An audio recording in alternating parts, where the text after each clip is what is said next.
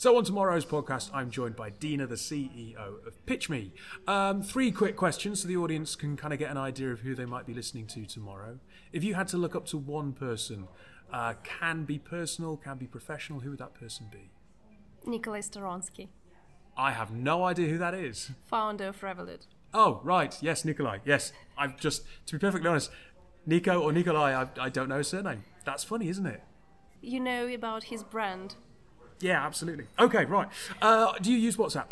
Yes, I do. What was the name of the last WhatsApp conversation you were involved in? London tech event. You see, they're just ingrained in the industry. Yes, I was hoping indeed. it would be something silly, but never mind. Okay, and if you could be CEO of any company in the world other than your own, which would it be? Trello. Trello.